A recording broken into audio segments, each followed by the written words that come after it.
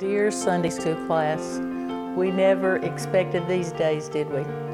And I'm so grateful for this opportunity to adjust to our new way of doing things and still communicate with you and still give us the opportunity to study God's Word together. We started 1 Corinthians some months back, and everything was well timed and peaked by the Lord to culminate on Easter Sunday with the great resurrection chapter, 1 Corinthians 15. We didn't get to do that.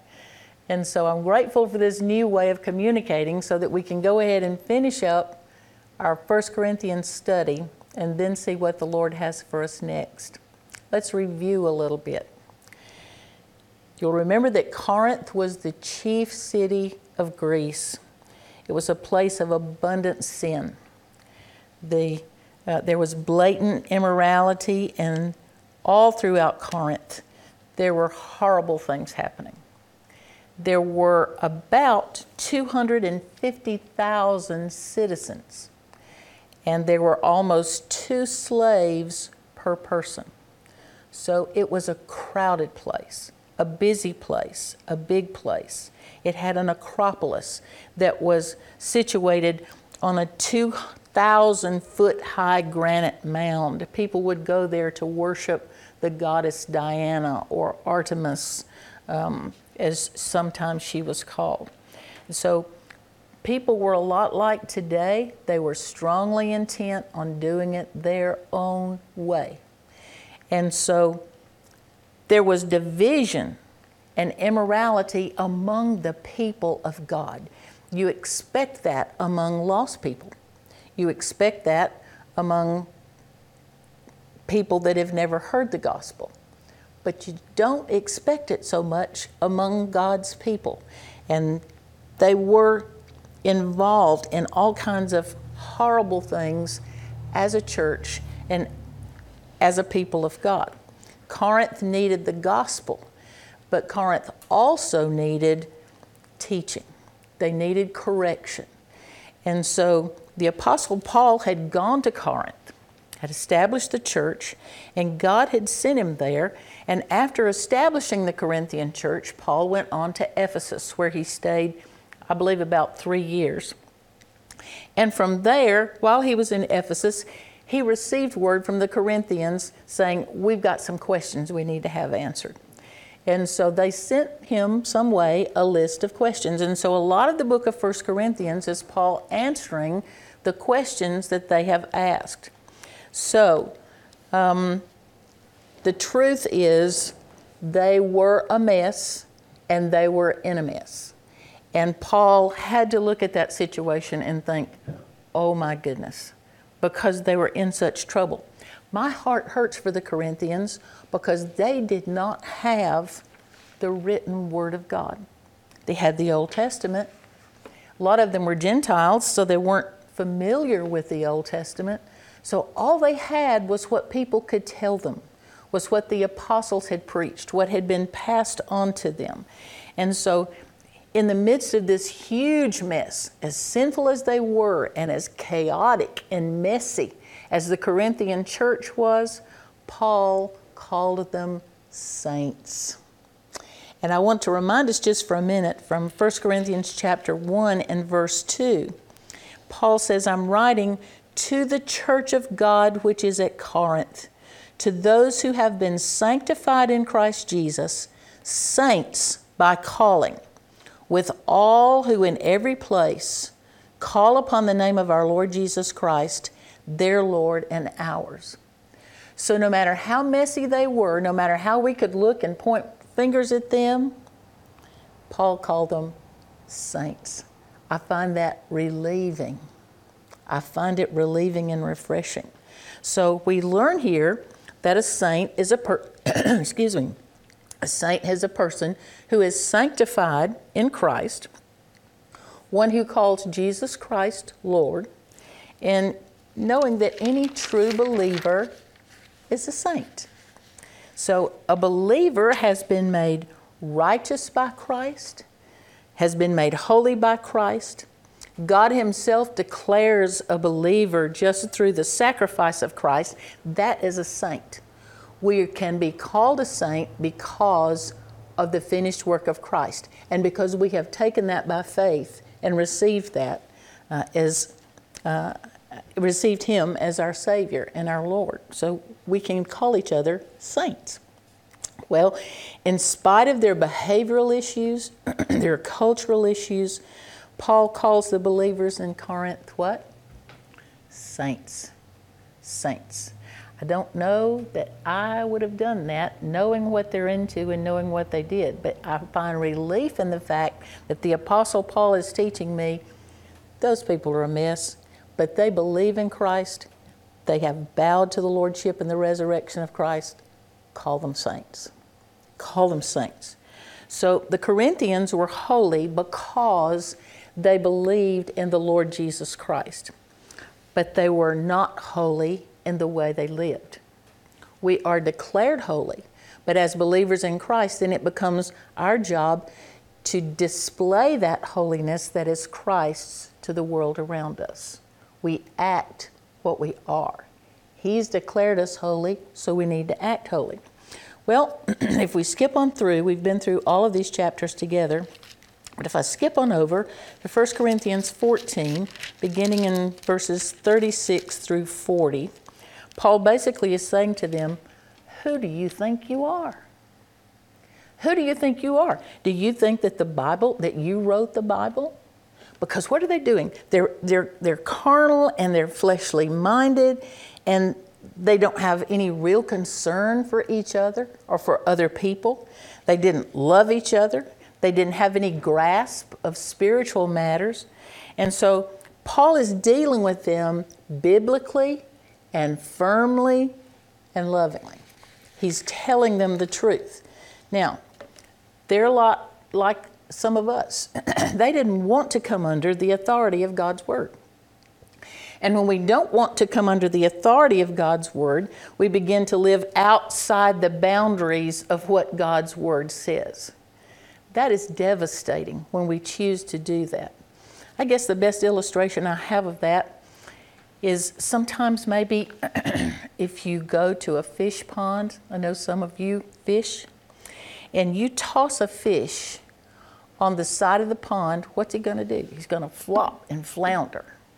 Well, suppose one day that one of those fish decided, I am too restrained in here. I don't have enough rights. I don't want to come under the authority of God's creation. I'm flopping out of this lake and I'm going to live on the shore. I'm going to live over here on the bank. What's going to happen? He's going to flop. He's going to flounder. There's going to be no order to his life. And if he doesn't get back in, then what's he going to do? He's going to die. And so that's what happens to us when we decide we know more than God knows about what things need to be like. And so we can jump out of the boundaries of God's Word, but when we do, something is going to mess up. It's going to be amiss. And so these Corinthians were very carnal, and they, again, my heart hurts for the Corinthians. They didn't have a Bible. We've got this Word. We can go here and look and see. They didn't have that. And so they didn't always know for sure perhaps what God's Word had to say, but what they knew, they weren't living. Well, Paul has spent 14 chapters teaching and correcting and establishing order in this church. And he is trying to reestablish the testimony of God's church. And that brings us to 1 Corinthians 15. There were people in Corinth who denied the resurrection. You see that in chapter 15, verse 12, when Paul says, now if Christ is preached that he has been raised from the dead, how do some among you say that there is no resurrection of the dead? Well, to deny the resurrection is to destroy the basis of the Christian faith. The Christian faith is based upon the teachings of Jesus. It is based on the life of Jesus, the miracles of Jesus, the compassion and mercy and grace of Jesus, the crucifixion of Jesus, and with all of these things culminating in the resurrection of Jesus. If you don't have the resurrection, the other things don't matter that much. Because the resurrection was the defining moment, God's defining moment, when victory over sin and death was established. It was complete. It was finished.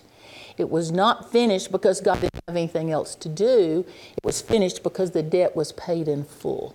That's all that it took. So, chapter 15 is the longest chapter in 1 Corinthians, and it is the greatest chapter in the whole Bible on the theme of the resurrection. Now, Paul began the chapter with the evidence of resurrection. He starts out with explaining how there was so much proof. I'm so grateful that the Lord was willing to do that. He walked on the earth 40 days after the resurrection, appearing to all kinds of people. There should have been no doubt. But always there's doubt, because we're always thinking doubt and incorrection, and thinking that Satan is always going to put doubt in our minds and hearts. But Paul begins chapter 15 with all of these evidences of the resurrection. All of Christianity pivots around the truth of the resurrection. It is the cornerstone of the gospel. If the resurrection is eliminated from the gospel, then we have no life-giving power. There's nothing different about the gospel. And so the resurrection is what makes the gospel the gospel. It's what makes Jesus different from all other gods. And so you know that in Romans 10 and verse 9 it says, if you confess with your mouth the Lord Jesus and believe in your heart that He has raised you from that God has raised Him from the dead, then you shall be saved. If you confess with your mouth the Lord Jesus and believe in thine heart that God has raised Him from the dead, you shall be saved. For with the heart man believeth unto righteousness, and with the mouth confession is made to salvation. So what does that say? Confess with your mouth the Lord Jesus and do what? Believe in your heart that God has raised Him from the dead. So belief in the resurrection is foundational to salvation. Now there's kind of a two-sided problem here, and this is where we're headed to deal with what the problem was in Corinth. The two-sided problem is that, number one, there can be the problem of disbelief in Christ's resurrection. The other side of that is that there can be confusion about our own resurrection. So the Corinthians were dealing with both of these things, but most of them were dealing more with confusion about their own resurrection than they were dealing with confusion or disbelief in Christ's resurrection. Same problem exists today for many people. And so Paul is teaching us here. And he's teaching that Christ rose from the dead, and that one day believers will rise from the dead also. We're going to rise as well. And we get most of our information about what that's going to be like from looking at the resurrection of Christ. So, beginning in chapter 15, verses 1 and 2, he says, Now I make known to you, brethren, the gospel which I preached to you, which you also received, and which also you stand, by which also you are saved, if you hold fast the word which I preached to you, unless you believed in vain. Now that's some pretty heavy stuff. Let's call these two verses, let's call this the testimony of the church. And basically he's saying, you already know this. You already know this. This is not new to you. You received the message of Christ and His crucifixion and His resurrection, and you stand in that message. You're saved by that message. You are brethren. You are saints. And so he gives us that. And then their lives had been miraculously changed. There are some faithful, incredible believers in Corinth, even though often it looks like their testimony is being snuffed out by all the sin that was there. But their changed lives were a testimony to the power of the gospel. And the resurrection is what gives power to the gospel. The resurrection is what gives power to our lives. Well, there's a qualifying phrase here that I want us to consider for just a minute. He says, if you hold fast the word which I preached to you, unless you believed in vain. Now that's a warning. And we could spend a long time on that one thing, but let me just talk to you about it for just a minute. There is non-saving faith. There is a faith that will not save. And so he's referring to that. Now you'll remember from our studies of 1st, 2nd, and 3rd John and other passages that one of the evidences of saving faith is enduring in the Word of God. You keep on with that long walk in that direction, is enduring in the Word of God. You hold fast to God's Word. Now those who lack saving faith won't continue in the Word of God. Don't continue in the Word of God. It is only by God's power that we're saved, and it is only by God's power that we are kept saved. We don't keep ourselves. God keeps us. He holds us. We are kept by Christ holding us fast. And so the reality that I'm holding on to Him is evidence that He is holding on to me. We're clinging to one another. And so when some let go of the truths of God's Word and can live without God's Word, they're not bothered by sin in their lives. There's evidence, there's a possibility there that their salvation was not ever real. We have other incidences of that in Scripture. Jesus taught about people who had non-saving faith. Matthew 13, you will remember this, in that chapter is the parable of the soils, sometimes we call it, or we might call it the parable of the sower. And in that parable that Jesus gave, there were some seeds that fell beside the road and the birds ate them. There were some seeds that fell on rocky places where there was no depth of soil and they didn't have any root, so they withered away. And then there were some seeds that fell among thorns, and the thorns choked them out. And some fell on good soil and yielded a crop. Well, Jesus went on to explain that parable when he said that the seed beside the road is the one who hears the word and doesn't understand it. And the evil one snatches away that word, that seed that has been sown in his heart. Seed sown beside the road, the rocky places. Our heart, we hear the word and we immediately receive it with joy, he says, but it is only temporary.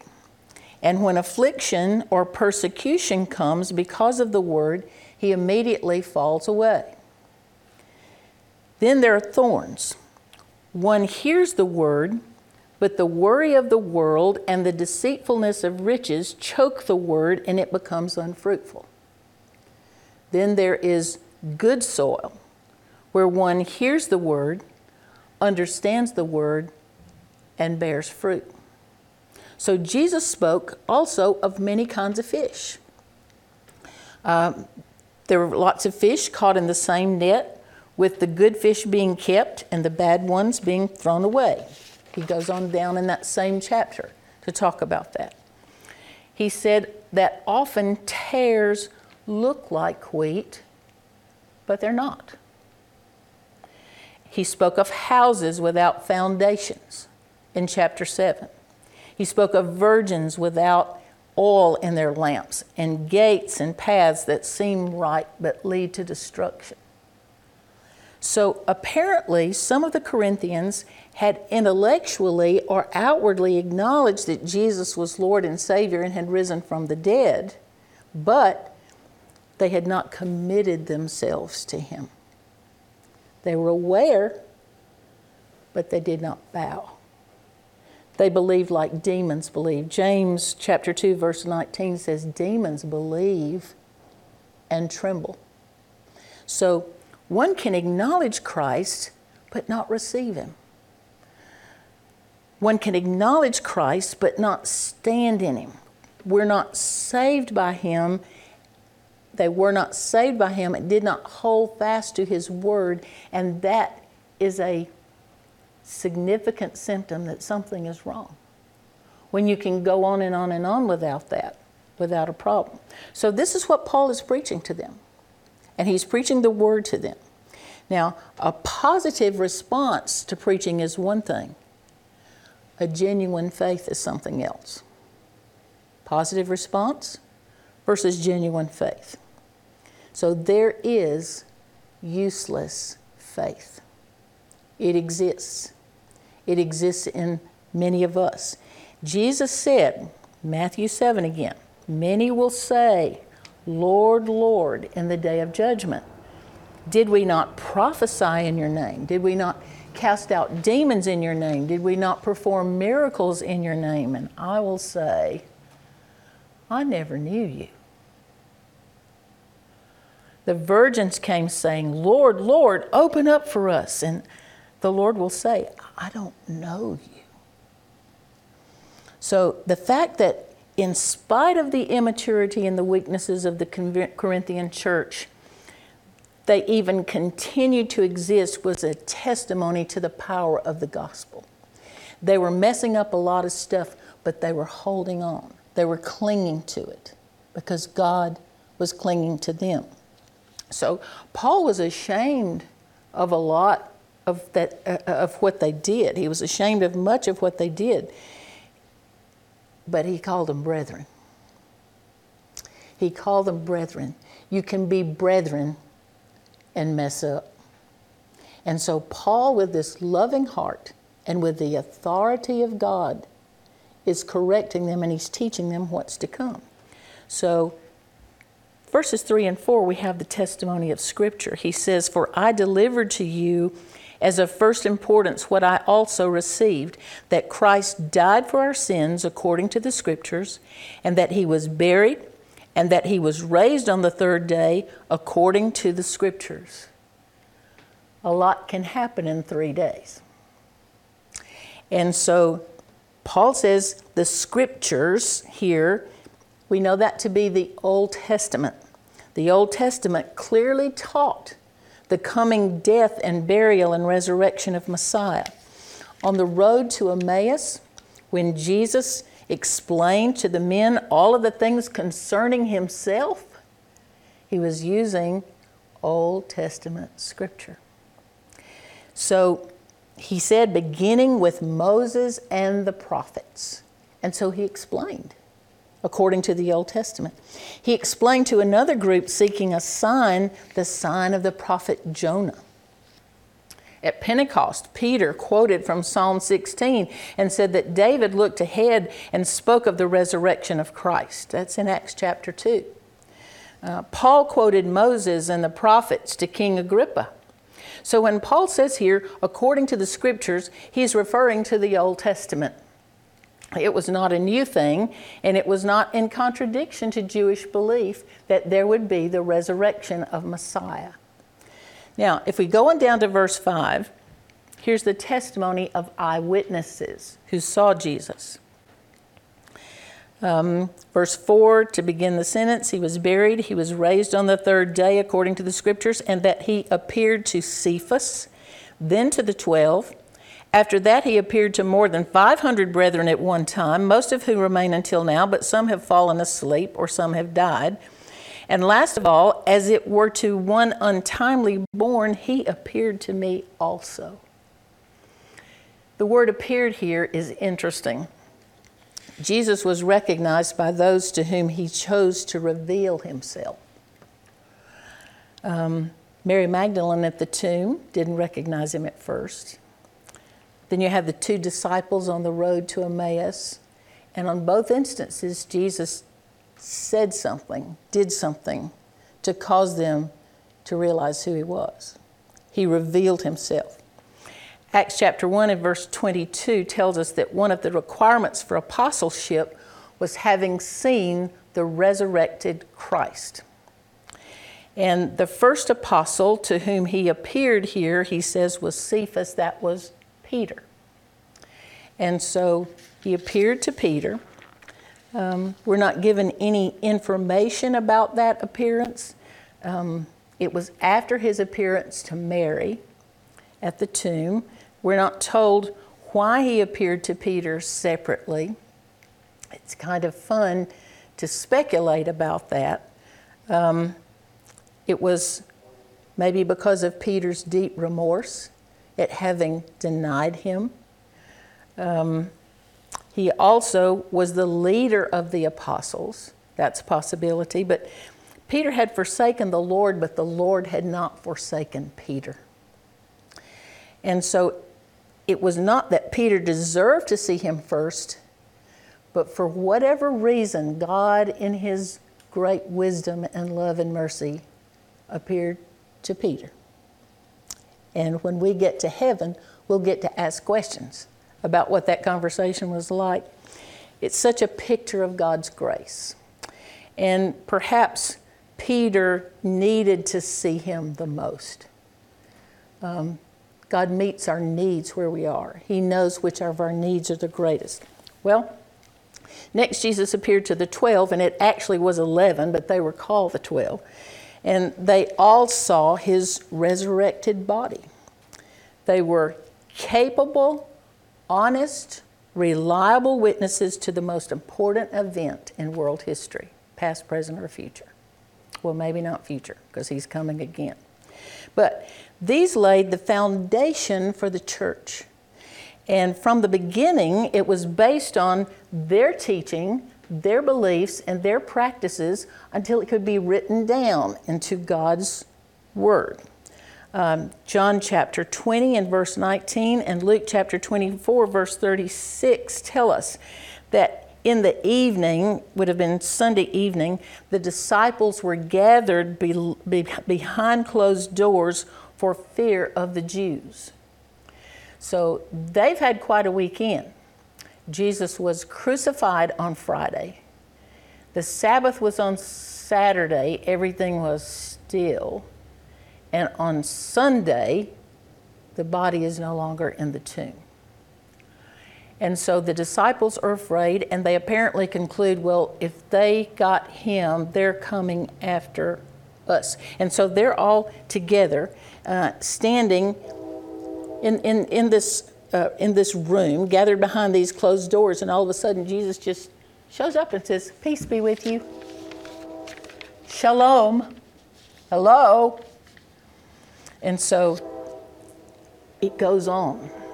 After that, he appeared to more than 500 at one time. And so Scripture doesn't give us any indication about who they were or where they were. It doesn't tell us a lot, it just tells us that it happened.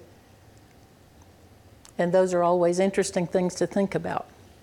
So even at the time Paul was writing to the Corinthians, this was more than 20 years after the resurrection. A lot of those people were still alive.